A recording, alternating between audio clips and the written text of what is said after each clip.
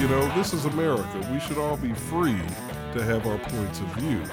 But what we're concerned about, I think, is the use of government to impose upon people a particular point of view, especially a point of view that is based almost solely, in religious beliefs on everybody. Yes. That's what is really disturbing to me.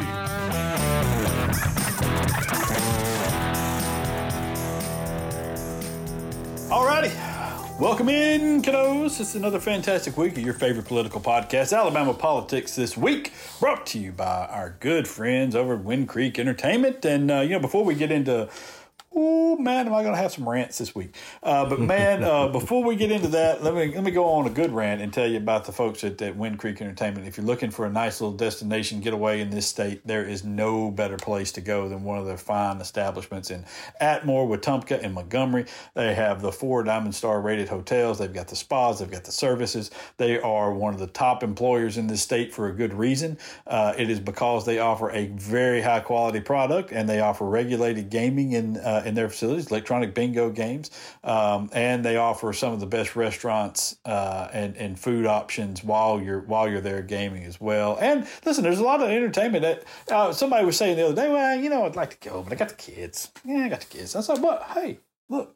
They've got a movie theater at one of their places. They've got a bowling alley at one of their places. There are things that can be done around these facilities and these resorts. Really, is what they are, resorts. Even in cold weather. There's something for the whole family to take part in, even if everybody's not going to gamble. And so it's a fantastic place. I'd encourage you to go and stay there, even if you're going to Montgomery on business or you're traveling through on the way to the beach or something. Go and book a stay and go and travel. I know David's about to go, right? I'm going to go. Yeah, I'm making it my business to go at some point, probably before summer. I got some stuff happening with my schedule that I got to sort out, my travel schedule for this first part of the year that I got to sort out. But that's definitely at the top of my list that I got to get there. Yeah. Yeah. Well, you'll enjoy it. Look them up online. Google up Wind Creek Entertainment, and it'll take you and it'll give you the options for the various facilities that they have. And if you're traveling out of state, look them up as well. They've got some fantastic places and some island destinations that you might enjoy. Aruba, I'm just saying, or the island destination of Pennsylvania. That's probably one of the nicest hotel casinos around is that place that they have in Pennsylvania. So really? I'll say, oh yeah, man, they put in some cash on that thing to fix it up. I mean, it is a nice place. I've seen a lot of video of it. I was looking at some of the facilities just because, listen, I like to know our advertisers and the people who sponsor and things and know what they're about. And I was looking at some of that stuff and man, it is a nice place. Anyways, if you're going, I'm sure that they would love to have you and you'll enjoy yourself. And we will tell them we sent you. They probably won't know who we are, but it doesn't hurt. It doesn't hurt. Tell them anyway. Tell them anyway. Maybe you'll get some free play or something. Who knows? All right, let's jump into this thing here. Yeah. We're going to have Representative Thomas Jackson on with us shortly. That interview will sound a little different. Some of us have appointments, and some people know how to keep appointments, and some people do not. Reminds me of the old Seinfeld deal. You know how to take the reservation, you just don't know how to hold the reservation. Hold it. And really, the holding is the most important part. It's a good conversation, and you'll want to stick around to that. He lays out some truths on some things that some of it was pretty surprising. I'm still processing some of that, honestly. I mean, you're going to want to hear it, and some people are not going to want to hear it. I can tell you that. Some people are not going to want to hear what he has to say, but I don't think that anybody is going to dispute a lot of what he says. So, all right. Yeah.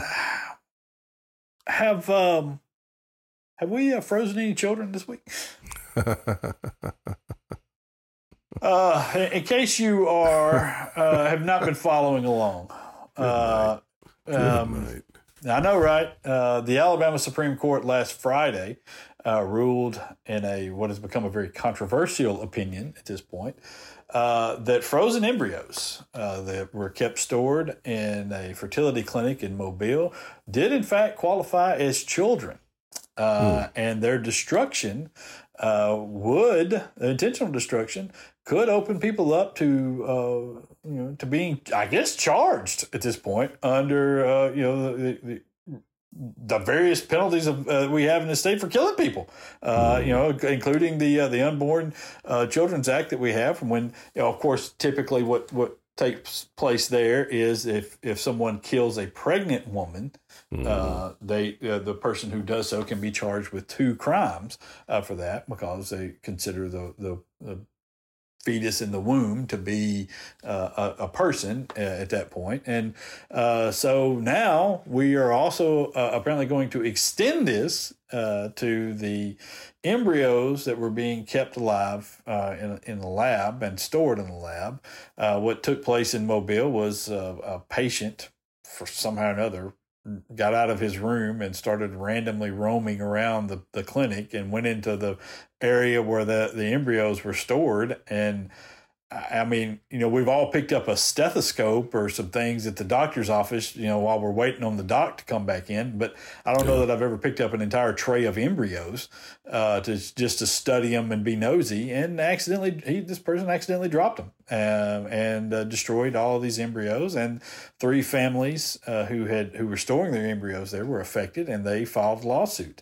That lawsuit was initially kicked out by the lower courts because there was no ground to stand on. There was, they weren't covered under any sort of an act, and in Alabama, because we've also cut down on who can sue and how you can sue for damages related to injury. A person who is not injured cannot sue for damages. So the parents of these embryos could not sue on behalf of the destroyed embryos because the parents themselves were not injured. And so there was no way to award any sort of damages there. And the only thing that they really could have done was a breach of contract lawsuit, which also wouldn't really have worked out very well because the fertility clinic was very apologetic about the whole thing. And I believe it had mostly worked all of that out with the folks. So that was appealed up to the Supreme Court, which issued honestly, one of the most awful opinions that I have ever read in my life. So you said awful. I'm going to add to that a few other words. Okay. In addition to it being awful, Josh, it is absolutely frightening. Yes. It is scary. And I'm going to tell you why I think it's scary, even more than awful, even though I think you're right, it is awful. But to me, it's even more scary because this Alabama Supreme Court opinion, written by the Chief Justice, Tom Parker, is actually more like a Sunday school lesson than anything. Right. I mean, this guy is quoting the Bible. Look, I go to church. I'm active in my church. I read the Bible. But Alabama law is not supposed to be interpreted based on the Bible. It's supposed to be interpreted based on the Alabama Constitution and the U.S. Constitution. Not the Bible. Mm-hmm. This guy's opinions, it's absolutely frightening. He asserts things that there's so much I could say about this, but let me just hone in on one thing, Josh. Okay. He makes an assertion here that doesn't even comport with what is discussed in theological circles, broadly theological circles. One of the things he argues is that, and I'm quoting here, all human beings bear God's image from the moment of conception. Mm-hmm. Now, first of all, there's no place in the Bible that I'm aware of that you can even find that, first of all. So he's pulling this out of what in the Black church we would call his sanctified imagination. Mm-hmm. All right? Mm-hmm. But even more, and that's probably being generous, but even more than that, in theological circles, the whole idea of when life starts is debated. It's still debated. You talk to Christian theologians, you're not going to get a uniform answer on that if you take a broad enough survey of them. You talk to Jewish theologians. Isn't it generally accepted? Not accepted, but isn't the general consensus that the only mention of the Bible when life begins is with the first breath? I would say that's a good opinion. Yeah, I would say that's a valid opinion. It's the only real reference to it, right? In the Bible, if I'm not mistaken. And that, of course, is you're going back to the Garden of Eden. But yeah, I think that's a good argument. I think. Well, that's when all the true stuff happened. Come on. But my point is this guy is going. He's he's playing at being a theologian, and he's not being a good theologian. Let me read a section that just to illustrate what you're talking about here. Okay, when the people of Alabama adopted the sanctity of life provision of the state constitution, they did not use the term inviolability with its secular connotations, but rather they chose the term sanctity with all of its connotations. Parker wrote, "This kind of acceptance is not foreign to our Constitution, which in its preamble invokes the favor and guidance of Almighty God, and which declares that all men are endowed with life by their Creator. The Alabama Constitution's recognition that human life is an endowment from God emphasizes a foundational principle of English common law, which has been expressly incorporated as part of the law of Alabama." Now, are people so stupid that this is what they think? That when these people who had our founders who had blank pages in front of them when they created this, the Constitution and the Bill of Rights and the things that made this country, that they were making this a Christian country when they pretty specifically took a lot of steps not to. Right, and that's and of course, this has been so distorted. In my opinion, it's been so distorted by right-wing evangelicals over the past 30 years. When I was a child in the 70s, I was taught that Roger Williams was one of the chief proponents, one of the founding fathers, one of the chief proponents of and founder of Rhode Island, if I remember correctly, one of the chief proponents of ensuring that these United States would be governed in such a way that there would be true freedom to worship or not worship as you see fit. In fact, the very reason, if you really look at the history, the very reason that the Pilgrims came over here is because they were trying to escape religious persecution. Yes. So now, of course, they got here and they became the very thing in a lot of ways that they were running from, but that's a whole nother story. Sure. But the bottom line is the premise of the United States was religious freedom. That's what it was about, religious freedom. Of course it was. It's honestly, Thomas Jefferson would murder these people. Yeah, for this. You know what I mean? Yeah. Literally. Listen, I know Jefferson had his flaws, certainly, but the idea that we believe that these people were forming a Christian nation. Stop it. Thomas Jefferson. Speaking of Thomas Jefferson, and I think I've mentioned this on the podcast before.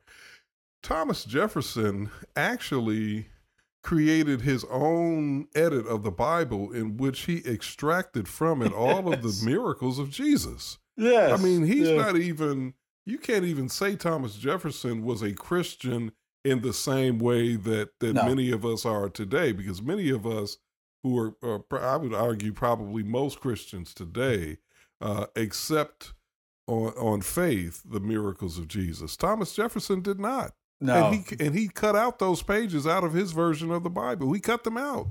Yeah, and he just, he went, but even, this, I just don't understand what we're doing. This sort of Christian nationalism that we now are embracing, which was, I mean, to my grandparents, would have been this unthinkable, embarrassing, atrocious act to watch people behave this way, to watch them, the way that we have decided to do things now, and that the way that we have incorporated one specific religion into.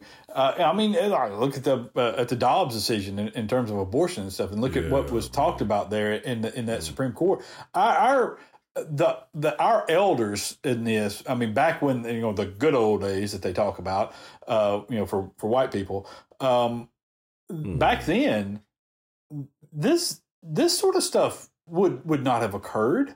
I mean, it was they didn't think of it like that, and there's been such a change of attitude towards religious freedom, and I don't understand how people can watch simultaneously what's taking place in so many areas of the world, and particularly in Israel right now, and not have some appreciation and understanding for religious freedoms and religious tolerances. Right. It's like, you not understand what happened. Have you not read a history book and gone back and learned of how religion used to be used as such a battle axe against each other, and was the impetus for, I mean, countless wars over the course of history. And what we did here, the reason that we have been so successful in this country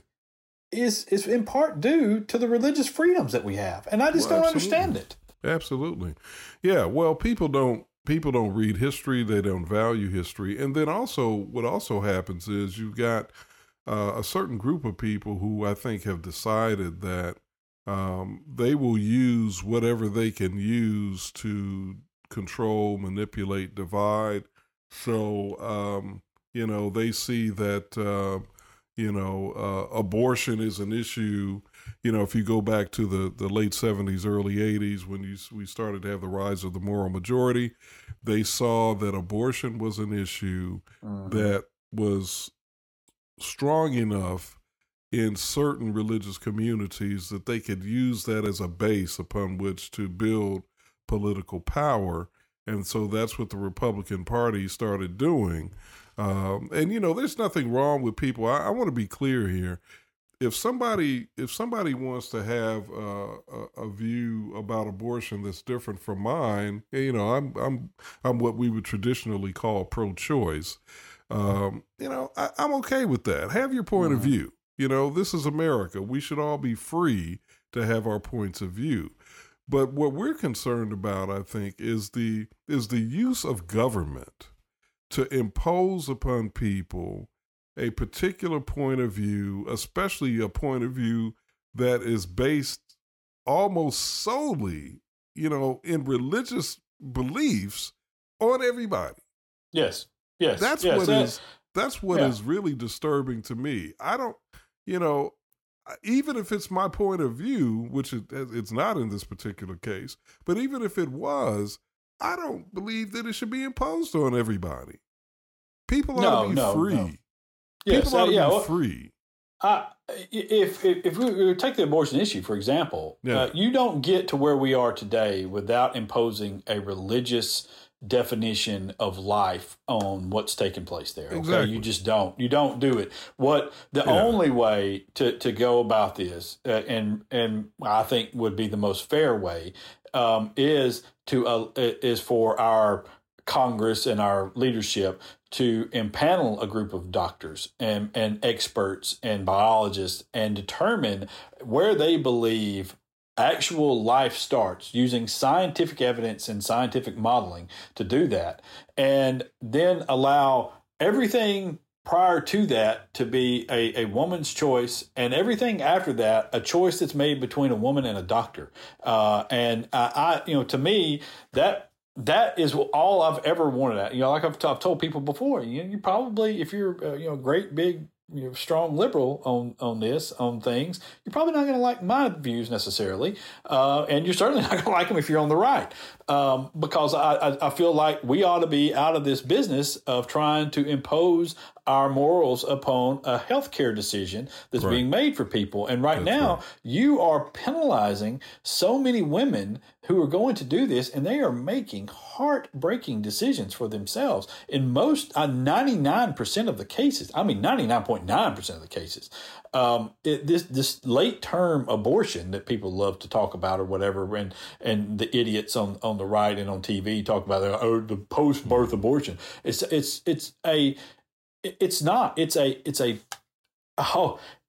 such a terrible occurrence in those people's lives. They have planned for this. They know they wanted this to happen. They were excited about these things happening, and then something medical has occurred, and it's not going to happen for them, and they are crushed. And now you're adding insult to injury because of your religion and your beliefs when you need to stay the hell out of those people's lives.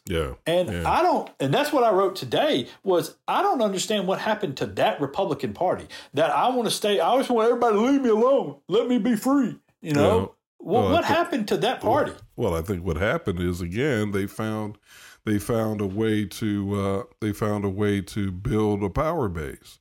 And so they began to move away from the the positions that they had traditionally taken, and that Christians, many Christians have particularly taken. I mean, my understanding is that if you go back, to this, prior to the moral majority and the rise of the religious right, Christian people, even so-called conservative Christian people, tended to be somewhat agnostic on the issue of abortion. And that is not the case anymore. So it was a medical decision. That's what this is. Yeah, that's right. They viewed it as a medical decision. And you know what, Josh? We ought to bring Marilyn Lands on the podcast. Yes, we should. Yeah, because her story is a great example of how oversimplifying this debate misses so much. It misses so much. She has a personal story about this that I think we should try to get her on. Yeah, we will. As a matter of fact, we'll try to get her on for next week, and do that, because you're absolutely right. It is I think everybody. This is the problem we have with so many arguments now here. They're stupid. Okay, the arguments themselves are stupid. They are built on stupid generalizations. Sometimes on both sides, oftentimes on one particular side. They are. I mean, you look at the gun debate, where every single argument is, "Oh, you're for banning guns. Oh, you're for gun regulation." And it's not. Well, hey, I think that a guy with a bunch of felonies and stuff shouldn't be able to go into a gun show and buy a weapon, don't you? Right. Well, yeah. So you're for gun regulation too, you moron. Right. And it's just and it's the same thing with this. It's you're pro-choice. Okay, commie. And it's just and we've boiled this thing down to these simplistic terms that fit on bumper stickers, and it's killing us. It's killing us. Somebody was saying to me today, because the gambling bill is experiencing its first little speed bump in the Senate, and we'll see what happens with it. But I was talking to people about it the other day, and I said, I remind y'all that this is not this bill doesn't allow gambling. This bill allows people to vote on gambling. Exactly. And so if you don't want it, you just go and vote against it, and and the majority will win on this. And so whatever the majority says, that's what'll take place. And I said 90% of the people out there are for this. They want the right to vote on this thing. And they're like, well, I just don't understand how. And these were very conservative people that I was talking to. I just don't understand how they're just going to ignore what the wishes of the people are. And I said, well, I'll tell you why. You won't do anything about it. What are you going to do? You're going to go and vote for the Democrats? No, you're not going to do that. You're not going to punish these people in any way, shape, or form. So the problem here isn't the leadership that we have. The problem are voters and the apathy of voters and their insistence on being ignorant and their pride in being ignorant of all things politics. That they take, I don't know what's going on with politics. I don't get involved. Well, maybe you should. Maybe some people with some decent common sense ought to take a look at a few of these issues and say, hey, wait a minute. What's the actual issue taking place here? What's going on? Why is this affecting me? Why are kids in Georgia going to college on scholarships and a good chunk of that money coming from this state when we could be putting our own kids through into these scholarship programs? Why does Tennessee have free community college when Alabama could be offering those things as well with the money that we're already spending on these same games? And it just... those sorts of common sense things, when you break it down and actually get into the pieces of all of these political arguments like this, it eliminates a lot of the emotional the emotional manipulation where so often religion invades the argument. And I think that's what's happened with a lot of this. I think that's the case. And then also, I think I may have shared with you, a buddy of mine years ago, one of my newspaper buddies was telling me that his father just drilled into him from the time he was a little boy, no new taxes ever. Right. There's no new taxes ever. So you've got the religious stuff, and then you've got this this sort of, I don't know what to call it, just sort of family politics that's passed on that is based on really simplistic kinds of things. You'd say no new taxes ever. Well, what about when you need new roads, or what about when you need to improve the infrastructure? What do you do? And to what extent do we say that government is not going to bear the burden that should be shared by all of us equally via government? I mean, it just doesn't, it doesn't hold up after a while. It's just too simplistic. No, you're right. And it's, I just, there is no simple answer for any of these problems. There's not. And if somebody has boiled it down to a simple answer, you're being misled, I mean, really, if they boiled it down to a simple answer and a simple solution for these complicated problems, then you're being misled. It's really that simple on a lot of this. And I don't know how to get the engagement of people up.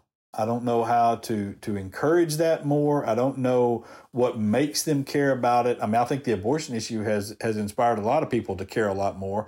But even that in a lot of places in this state, you're still seeing very low turnout. And, and I wish that there were a way for us to have better engagement with more people and to get some of these people that are smart, that look at things with common sense and remove the emotional, sort of manipulation from this and take a stand, Well, I think, and we're going to get into some of this in our conversation with Representative Jackson, but,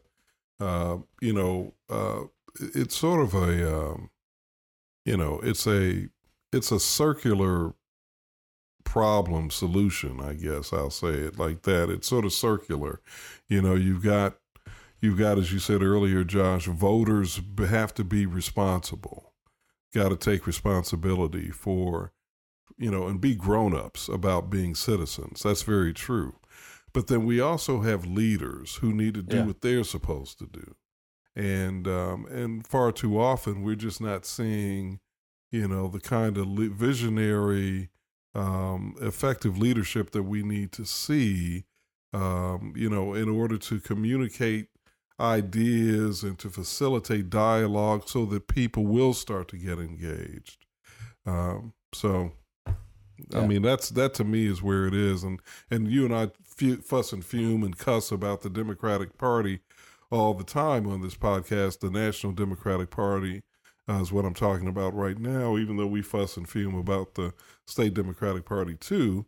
But the National Democrats have just, I just almost every day I feel like I need to ask myself, what in the blazes are they doing? I know, right? What are they doing? I just don't, I'm the same way. They're being led around by the Republicans. You're right. And I know we're about to get out of here, but I mean, it's but you're right. They continue to allow Republicans to set the tone and the messaging for things. And instead of going out and telling their own stories about, like this economy, for example, and how good it actually is given where it started and the accomplishments of this frail, guy with dementia in the White House who just keeps winning at everything that he does, and it just, you're right. It drives me insane. And if we don't figure out a way to do better messaging and control the narrative and get things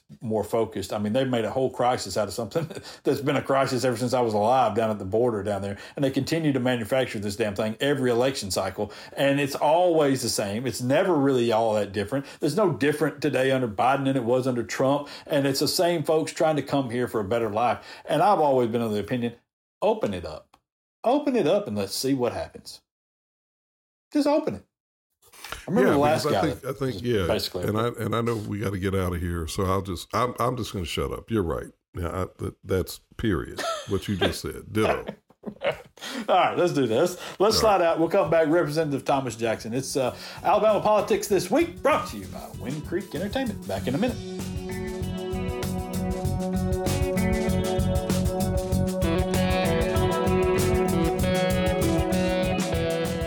Hey, if y'all would do us a favor and if you're on Apple Podcasts, go and rate and review our little podcast here.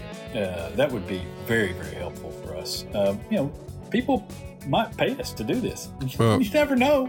But let's not stop at Apple. Also, you can do the same thing on Google Play, Amazon, and some of the more Android-friendly, platforms as well. I forget that David's an Android guy. I am.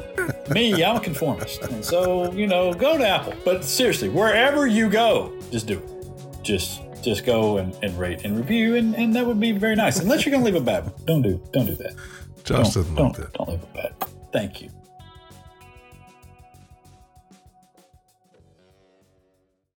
All righty. Welcome back. Alabama Politics This Week. Josh Moon, David Person. And we are happy now to be joined by Representative Thomas Jackson, who's in the House, who's in our legislature, and bless his heart, he's in our legislature and dealing with what is happening with Republicans and some of the absolute insanity that has taken place. And I know, one of the first things that you wanted to talk about, and so because I want to talk about it as well, is the focus that Republicans seem to be having now on bills that lock people up for extended periods of time.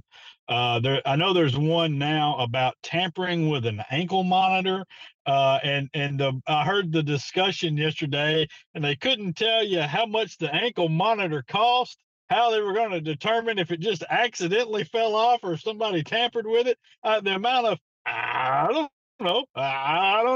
Well, I mean, it was staggering to think that we're gonna put people in prison for longer over things that they have no idea about. That's the whole point. Locking people up is what the Republicans are all about. Our prisons are already overcrowded.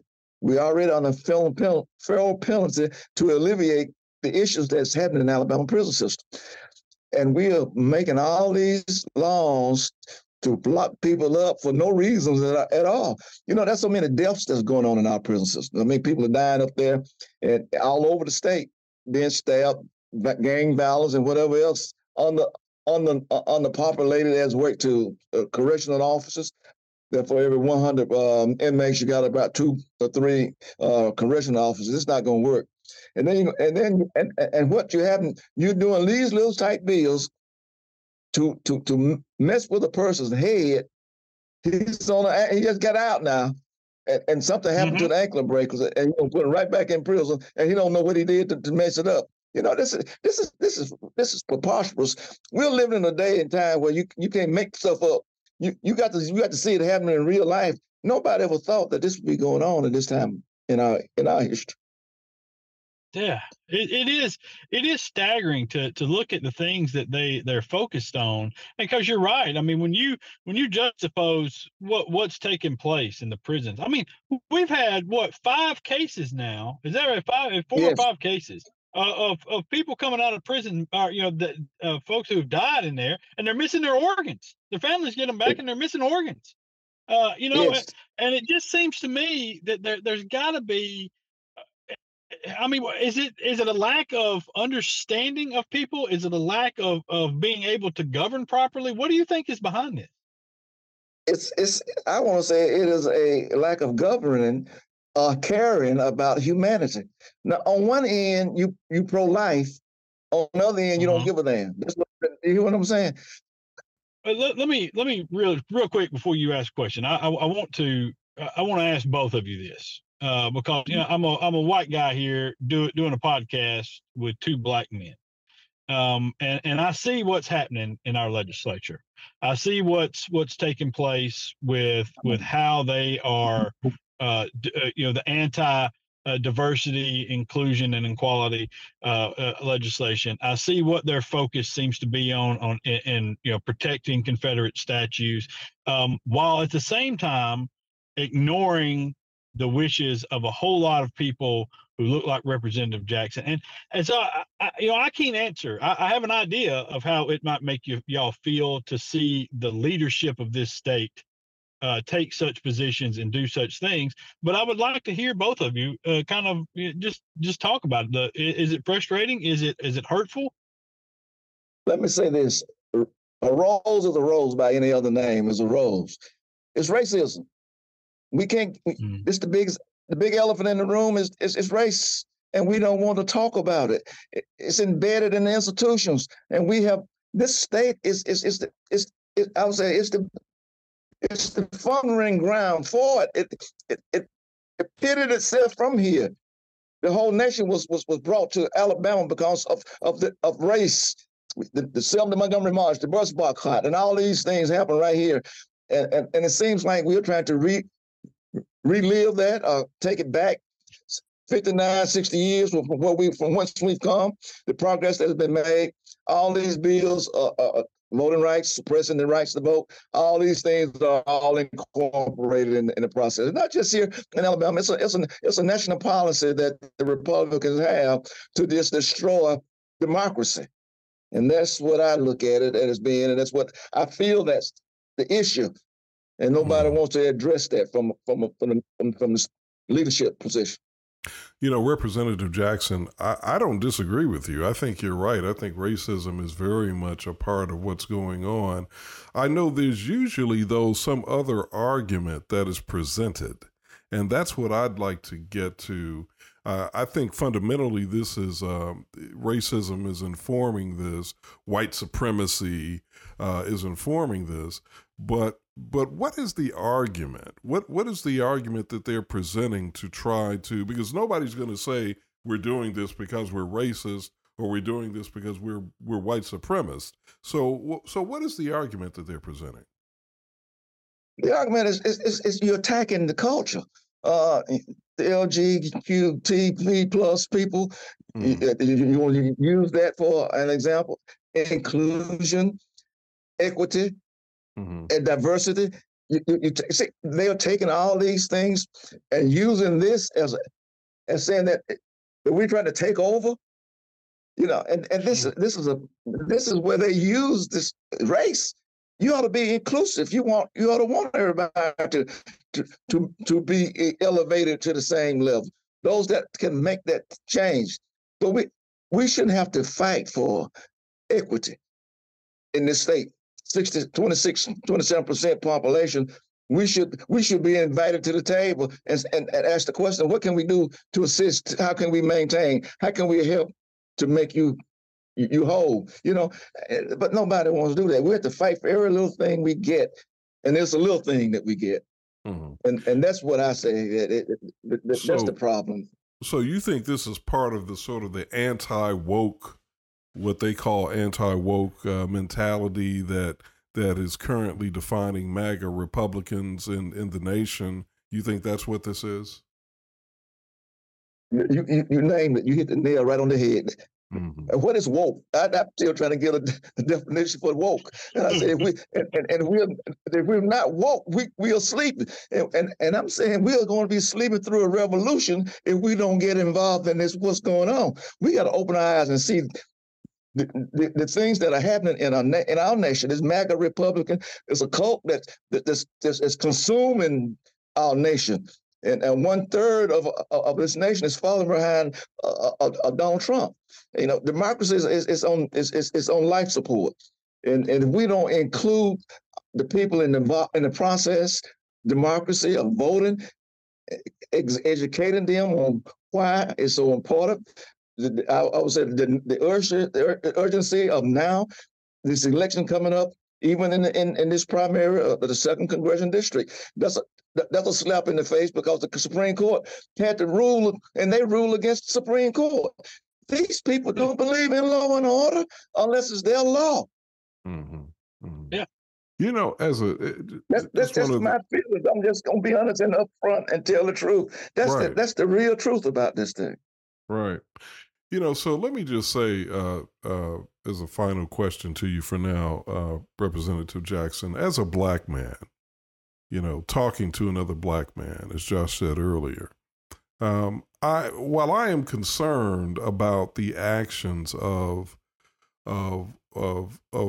white legislators who appear to be motivated by white supremacist thinking or racist thinking, what I'm also concerned about, quite honestly, is apathy in the black community, because I don't get a sense that our people realize what's truly happening here, even if a person, you know, even if we've got people that are not, and we've got plenty of people, I think, in this state and in this nation who are white, who are not racist. That's always been the case. But we know there's always been a percentage of people who have been pushing a racist, white supremacist agenda, and they're doing it very aggressively now, motivated, I think, by their fear of the changing demographics, motivated by that crazy former president that we have, who seems to be motivated by white supremacist and racist thinking. Well, I'm not even going to say seems in his case. I think he is, absolutely. And so I don't think people realize the danger, the imminent danger that faces us as black people if we don't stand up, organize, speak out, and push back hard against this. Does that concern you? Yes, it does, and especially on the national level. Let me say that our black lead preachers should be preaching every week from the pulpit the danger of the revolution that's taking place in this nation. You know, it was the little children that Dr. King brought in Birmingham that raised the conscience of the nation of what was really taking place. Bloody Sunday had to be showed on TV for people to realize that what was actually happening. And I'm talking to people that look like me and don't think that it's happening. Now, man, you just don't. If our vote don't count, we don't believe it. This is bothering my mind. You know, we have struggled so long to get here, and now since we haven't really arrived fully, we halfway back to where we were at the starting line again.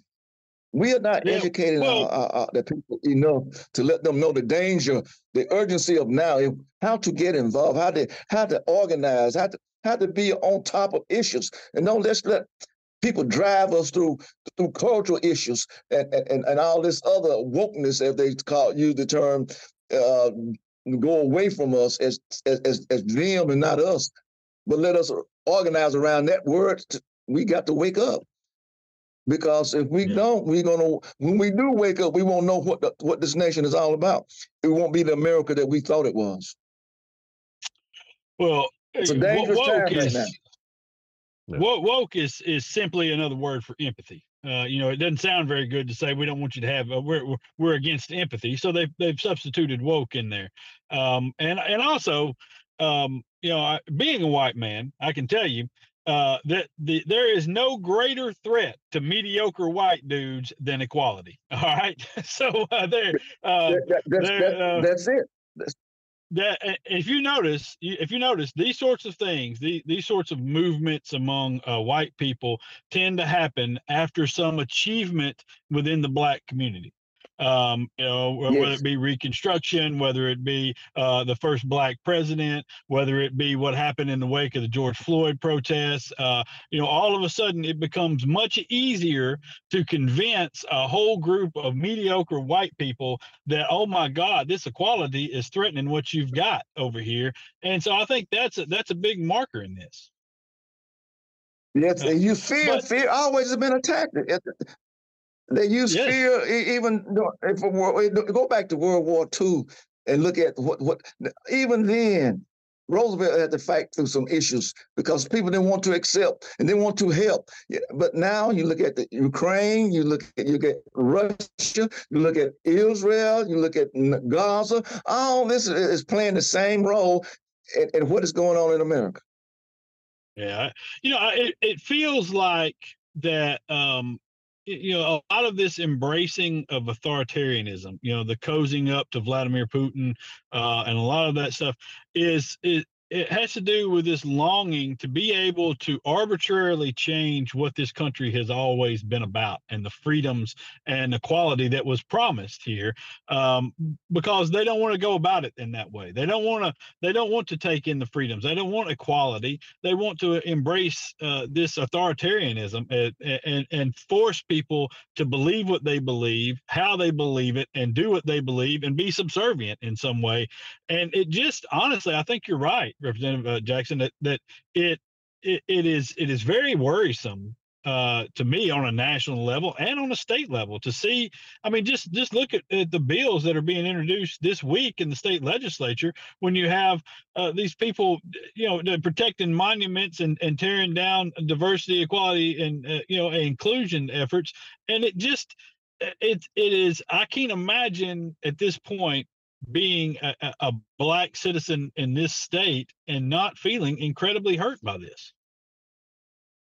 Well, it is hurting, but think about our ancestors had to live through some stuff. Yeah, they lived through slavery. Yeah, and we are the offsprings of those who chose to survive. So we got that DNA of survival in us, but we got to fight. It's not going to come to us. And then being in a minority, and then you got several minority groups that can come together and be the majority, and that's what the white race is afraid of. They're using all these fear tactics because they're looking down the road and they're seeing the numbers are changing. The border prices, they put the problem. They make this a crisis on the border. This nation is a nation of immigrants. We always welcome people into this nation. Mm-hmm. And now all of a sudden it become a threat to our survival. It really appalls me to hear some of the things that these people say now, what they was defending then, but now they're against today. So, Representative Jackson, I got to ask you, not just as a podcast host and columnist here in this state, but also as somebody who's active in the Democratic Party. I'm on the executive committee of the Madison County Democratic Party. I want to know what the party is going to do about this. What is the strategy from the Democratic Party to address this? Do we have a Democratic Party? That's the question. Oh, okay. Do we have a party? We got a dysfunctional Democratic Party, and I always consider myself a Democrat, but I'm alienated from what them people are doing. Oh, how so? Talk a little bit about that, because Talk a little bit about that. I'm sorry, Representative Jackson. Talk a little bit about that, because you are an elected official. You're established. You've got you've got years of experience. We know the impact that you're having in the state. How could you feel disenfranchised or disconnected from the Democratic Party establishment? Talk about that. Don't have any connection to any communication. We passed a resolution, HJR, several years ago about having all the Black elected officials to be part of the executive committee. It makes sense to us. We passed it. It was turned down by the party. No communication whatsoever. So here we are trying. I haven't heard it. We haven't gotten any communication from who is the party leader over there? I don't know. I really don't. Chris England was the one that before. I don't know who was now. Nobody has even sent out a letter or anything to say who is what. Elections are coming up. You get out. I know the ADC will send out things for contributions for monies and banquets and stuff like that. But I don't know who. I don't even know who the party leader is. I'm being honest. I hadn't met the man. Wow. What's really discouraging about that is if you look at the vote totals for most elections, it would be extremely easy for Democrats and people who think like us to get together, create a voting drive of young people and people that are just disenchanted with the process, and overcome, even in some of the most conservative districts in this state, to overcome the low voting turnout that they have. I mean, we're talking in some of these places, we're talking 16, 17% registered voters are out there deciding these elections. It would be so easy if we had an organization. Yeah. That's what the party's supposed to be doing. Isn't that the party's job? Isn't that what the Democratic Party is supposed to be doing? I'm going to tell you something. I want to thank my minority leader, Anthony Daniels. He has done the work of a party by being a minority leader, trying to get people to name that recognition, to run for different offices in the state. That's not his job, but that's what he's taken on, because we don't have a functioning Democratic Party. But that's what we need to do. Yeah. The three of us talking today, get together with other members of like-minded, and we can turn this thing around. I'm in if y'all are. Oh yeah, absolutely. I gotta say, like Josh, I'm a little bit stunned here. I mean, I just you've been serving in the Alabama House for what, 30 years? Is that right? Do I have that right? This is my 30th. Yes, exactly right. Exactly right. Yes. So I'm thinking you are a tremendous resource just by virtue of the longevity of your tenure. And you're saying that you haven't heard from the current party chair personally. Exactly right. Personally. If he walked in this room, I wouldn't know him.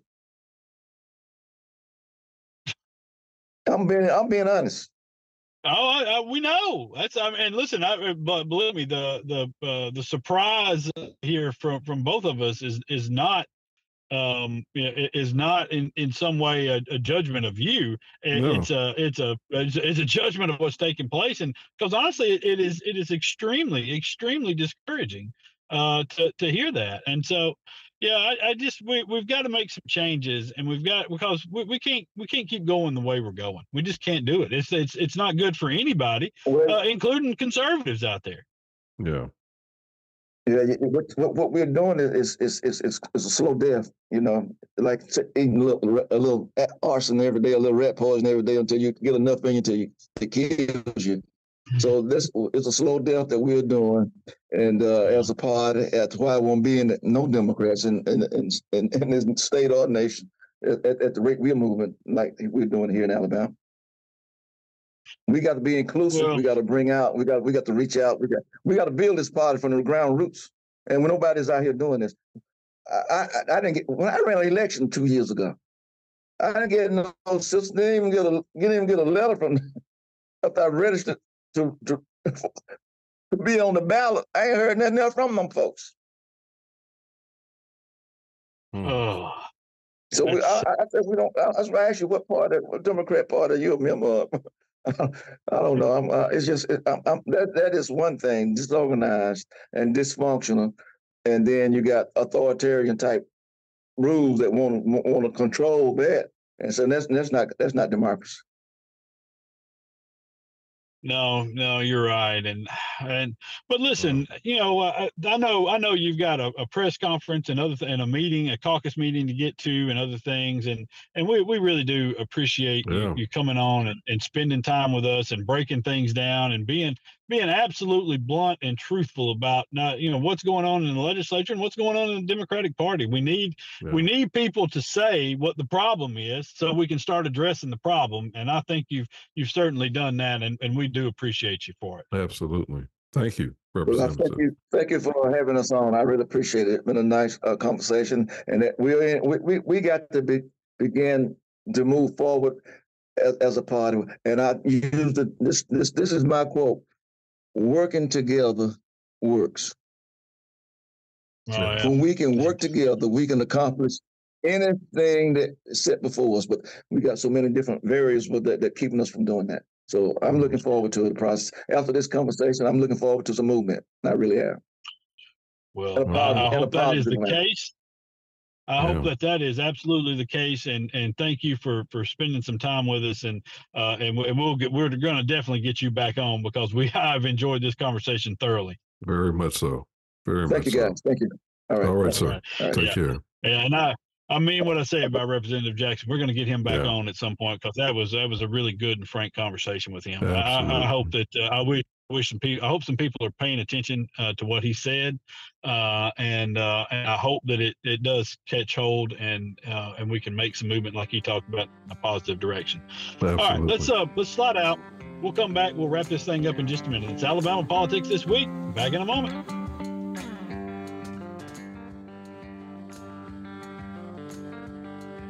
If you're hearing my voice, that means you are a fan of Alabama Politics This Week, and I want to tell you how grateful I am that you listen and that you're engaged with what Josh and I talk about every week. So I want to ask you to continue listening and continue to support us, and definitely reach out with ideas, comments, suggestions.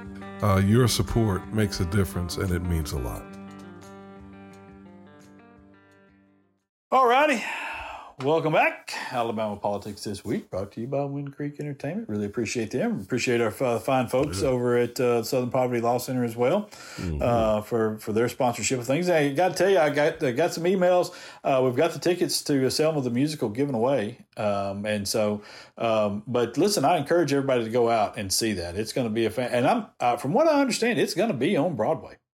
This thing it's almost a done deal at this point. Nice. I know that the creator we had on last week, they didn't want to really delve into that a whole lot. But I think that I think they've got the deal worked out. I think that they were waiting on her to rework some stuff in the musical, and I think after they see it in Montgomery on Friday, the day that this podcast is released, later tonight, that would be the 23rd. Of February, I believe that the deal is going to be signed. That's my belief. I'm just saying, good. Congratulations. And everybody knows my inside reporting on Broadway and how accurate I am. So take that. And take Our man on Broadway. Just take it to the bank. That's right. So we appreciate them and of course the folks at Wind Creek Entertainment and everybody else who has supported the podcast, and you for listening. And I noticed our reviews. We're up to like 100 reviews. Have you seen this? No, I didn't know that. Is this on Apple? On Apple Podcasts. Yeah, we're up like 90 something reviews. Nice. I know it's and still amazingly positive. I don't know if it's my mom going in every week or what's happening, but that's No, it's not her. She can't figure that out. We got a letter too. Did you see that letter that our producer sent over to us? I did, but like with most of the emails that we receive, I don't really read them, and so. No, I did see that, and I'm actually trying to pull it up right now so we can talk about what was in the email, because it had some suggestions in there. Is that right? And a couple of comments. It's he wanted to know, and this was I guess we're not going to sign. We'll just say it's J. Let's say it's J. Since it wasn't signed at the bottom, we won't give out the name. They wanted to know why we named the Jefferson County Sheriff the right-wing nut, because he is a Democrat. And, I think we kind of named the entire sheriff's office, sheriff's department, for their handling of what took place with the gentleman who was handcuffed.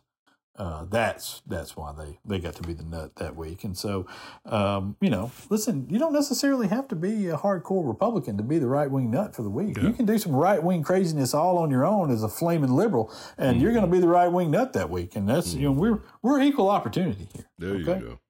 Yeah. It makes a good point. On the school choice topic, the argument often made is that those are my tax dollars, and if I take my kids out of public school, then I shouldn't have to pay. With that logic, what about folks like me and my wife who pay property tax but don't have any kids? I think that's the lawsuit we'll see if this thing passes. Despite not having kids, my wife and I are both products of public education. She's also a public school teacher. We support our tax dollars supporting good schools for the societal benefits, including lower crime and more productive citizens. Keep up the good work. That is a fantastic email and a fantastic argument, and it's exactly the argument. And let me throw one other thing in there. I got an email from a guy the other day who brought up a fantastic point, I thought, and that point was all over this state, from year to year, we have a variety of ballot referendums that come up that. And which we just had one in Limestone County, very controversial one up here, because some wackadoo up here got loose and started telling everybody that they were going to be overtaxed for public education again, when actually it was just simply a renewal of the tax for the school systems up here. And so it was defeated because the school system did a terrible job of turning people out for the election. Hell, I follow this stuff all the time. I didn't even know there was an election or vote that night on the issue. So anyway. But the referendum is for these tax dollars to continue going to education, or for more tax dollars to go to education, or to just continue these things out, and how to divide the tax dollars that are going to education. So how is it possible?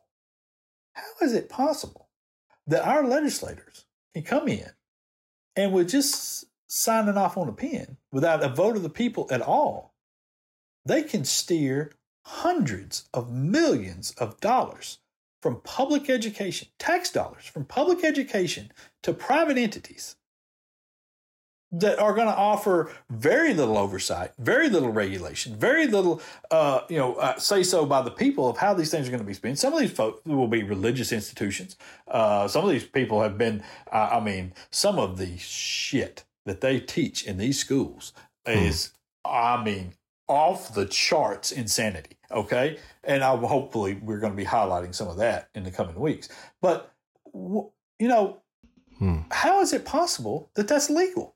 Yeah, it shouldn't be. Just and to me, it's and I think he's right. There's going to be some lawsuits, and I think there's going to be court challenges, because this is just fundamentally is brazen an attempt to usurp, the separation of church and state, as you're going to see, in my opinion. That's the fundamental problem with it, in my opinion. But even beyond that part of it, it's just problematic that you have, we already know what this pattern establishes. It establishes the creation of separate, unequal school systems. And it does so on the backs of families and children that really don't have options and resources. Right. It's patently unfair. It's the same kind of thing that, people with means like to whine about, people that are entitled and have opportunities in this country far too often like to whine about things that are being taken from them when they already have a significant advantage, and they have oftentimes, quite frankly, gained those advantages because of because they have allowed other people to be disenfranchised. I mean, Indeed. That's really the history of this country. Yes. That really is. Whether of you're course talking it about is. whether you're talking about the indigenous people, whether you're talking about African slaves and their descendants, that's what this really is. Disenfranchising one group of people to advantage another group of people. And then when there's an attempt made to correct things, the group of people that have been entitled for decades or even centuries then say, oh, our rights are being taken away. That's a bunch of garbage. Well, what we've done here historically in terms of public education, is in the South in particular, but other places as well. There's some prime examples in Boston and some other locations around. Is we have, as soon as we reversed segregation in schools, all right, and integration came to be the rule of law.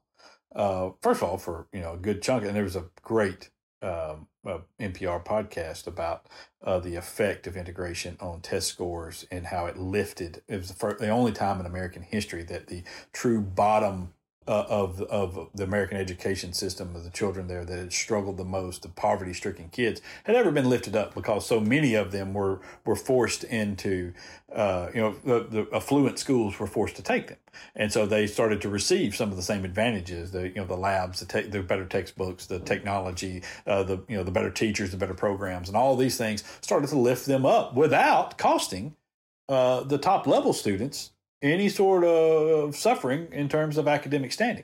And so this happened. But what ultimately happened are brain dead parents that saw, little black kids or Hispanic kids or whatever invading their schools, quote unquote. And so they started to run.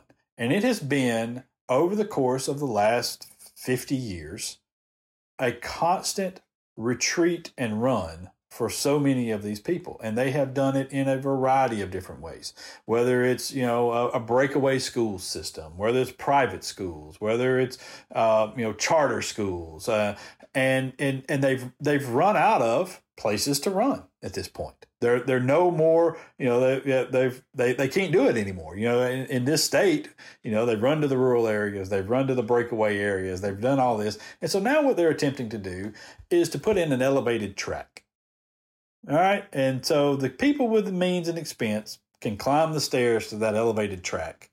And that's where they're going to exist in the education system, is they're going to have the means to get to school. They're going to have the means for free lunch. They're going to have the means to cover the private school tuition that's not covered by these tax dollars that are going to be flooding into these private schools.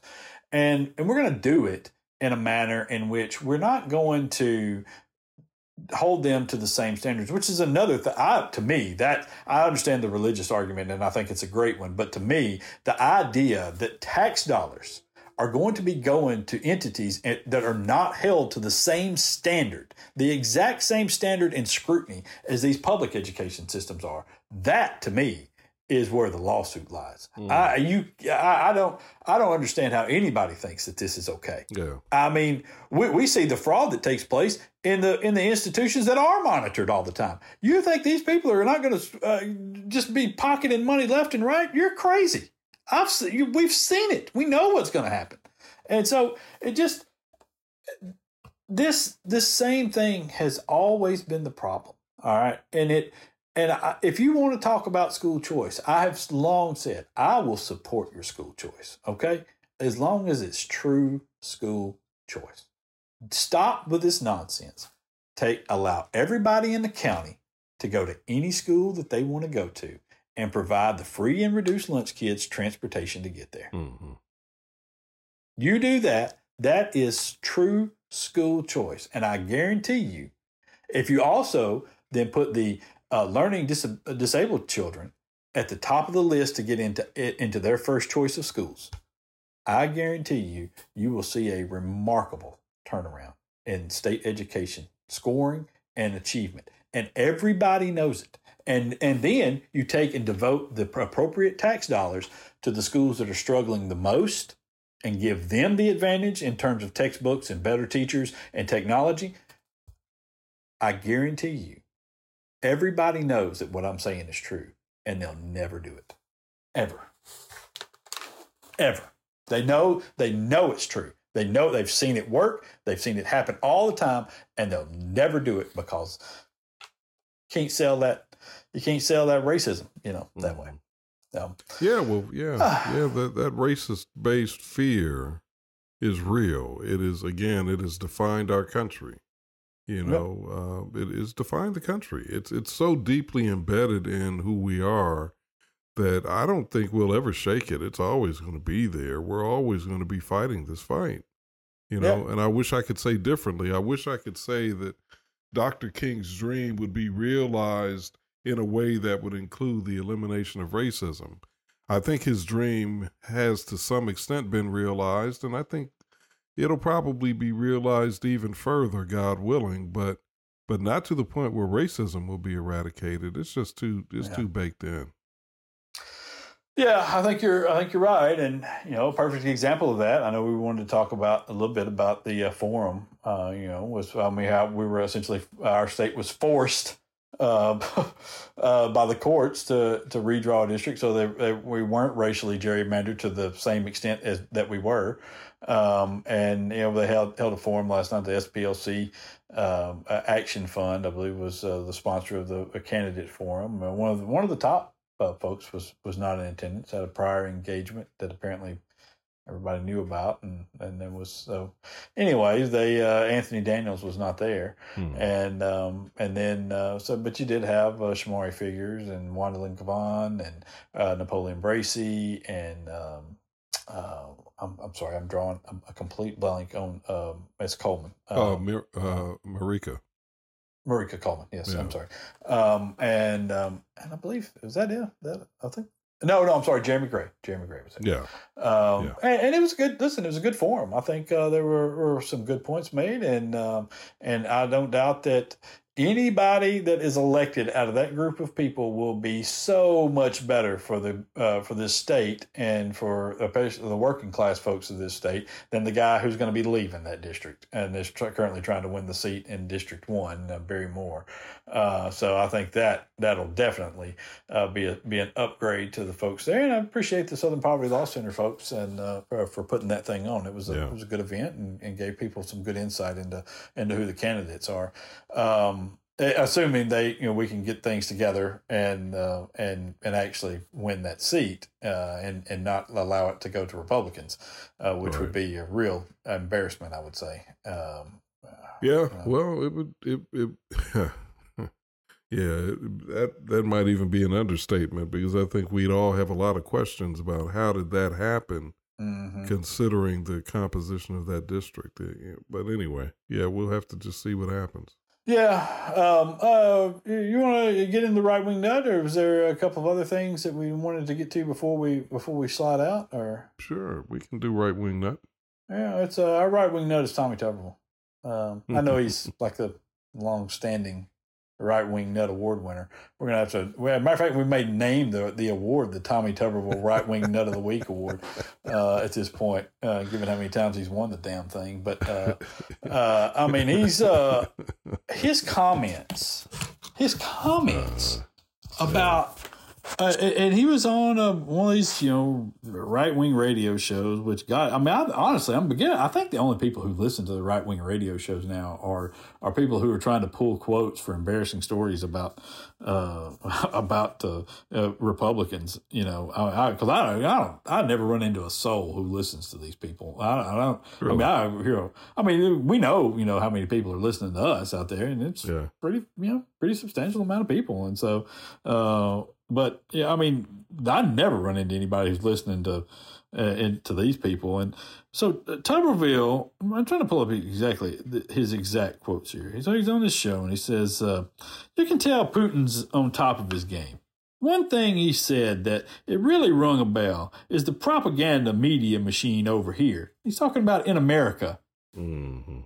They sell anything they possibly can to go after Russia. We force this issue, Tuberville said, of what's happening among Russia and Ukraine right now. We force this issue, meaning America. Yeah. We kept forcing NATO all the way to Eastern Europe, and Putin just got tired of it. He said, listen, I do not want missiles on my border from the United States. It'd be like Russia coming to Mexico and putting missiles in Mexico. You think? Boy, good thing that's never happened. Oh man, do we need to send the good senator an Alabama history textbook or maybe not? Maybe we don't need to send him one of those. Yeah. I think that might be the problem. Yeah, that might be the problem. Yeah. But we need to send him a history textbook or get him a Google link or something. Somebody said the other day, the results we're seeing now is what happens when you go through 30 years of letting high school football coaches coach history in schools. Mm-hmm. All right. And that's, and I had a couple of good history teachers. And so I'm not going to dog them all. And I had a guy that was a football coach, but he was a really good history teacher. Mm-hmm. I thought he kept us up to date on things and led a really good class and was probably one of the more, comprehensive courses in history that I had in high school. And so I can't dog everybody, but I mean, this is embarrassing. I mean, this is a dictator. Yeah, the Cuban Missile Crisis. And, I think I mistakenly said the Bay of Pigs earlier. That was another Cuban situation, but the Cuban Missile Crisis and how we got to the brink of what could have been nuclear war, back in the early 60s during that time. That's as you said, we've been there before. We've seen this before. So what is he talking about? Well, what is I he think talking about? What we haven't seen is this. It's just cozying up to a communist dictator openly. And dogging Americans. You remember the Dixie Chicks?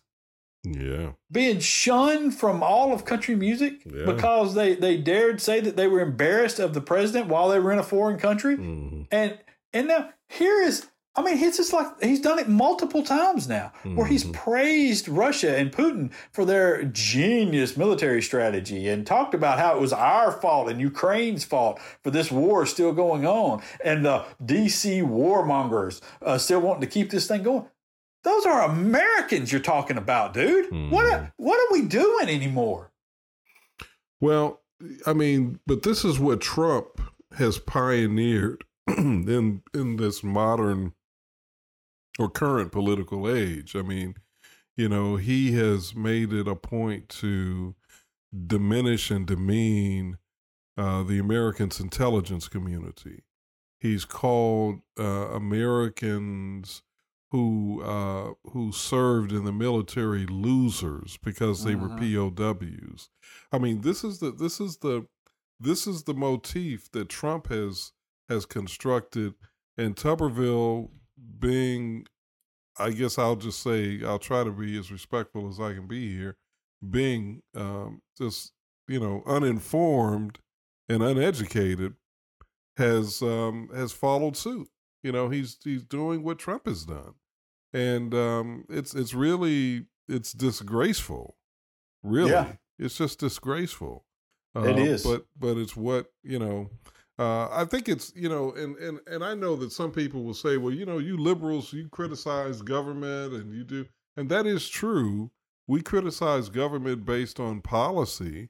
But the one thing that, at least I'll say for me and Josh, the one things you've never heard us do is demean American citizens in this way, or American military and service personnel in this way, I mean, this is very strange behavior. What's happened? You asked it earlier. What's happened to the Republican Party? What's happened to them? What the hell is going on with y'all, man? I mean, what? And I mean, I can only assume, and I'm gonna steal a little bit of this from from Jon Stewart, who's back hosting the Daily Show once a week, and I watched his the other night, and he said that his belief was that this embracing of authoritarianism is a means to an end for them, in that they want to craft this country in a certain way, and the only way to accomplish that is by embracing and normalizing authoritarianism and the reduction of freedoms. And that's what this is. I mean, you got Tucker Carlson strolling around a Russian grocery store over there praising Putin, and because he can buy groceries for $100 that might ordinarily cost $400 in America.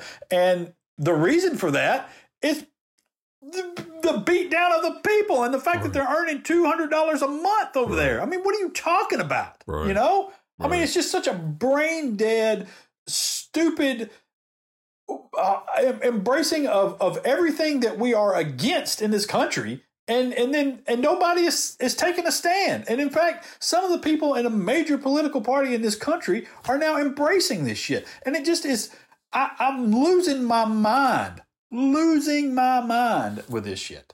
I mean, it's unbelievable to me. And having a guy from Alabama-ish down on the Florida line down there is, embracing it as well is, it's just atrocious, man. It's just, I don't understand how people are not up in arms about this. I really don't get it. I really, really don't understand this right here. The disagreement's okay, fine. But the attacking of Americans while holding up a communist dictator as a shining example of what we could be, dear God. I guarantee you, if Hillary Clinton or Barack Obama had done this, I mean, they might be dead. They literally might be dead, or they'd find a reason to have tried to imprison them. I mean, it's just mind-boggling. It really is. It's just really mind-boggling. It really, really is. All righty, listen. Let's while we've boggled your minds, y'all go and think about that for a little while. We're going to slide out of here, and until next week, y'all be safe out there. Peace.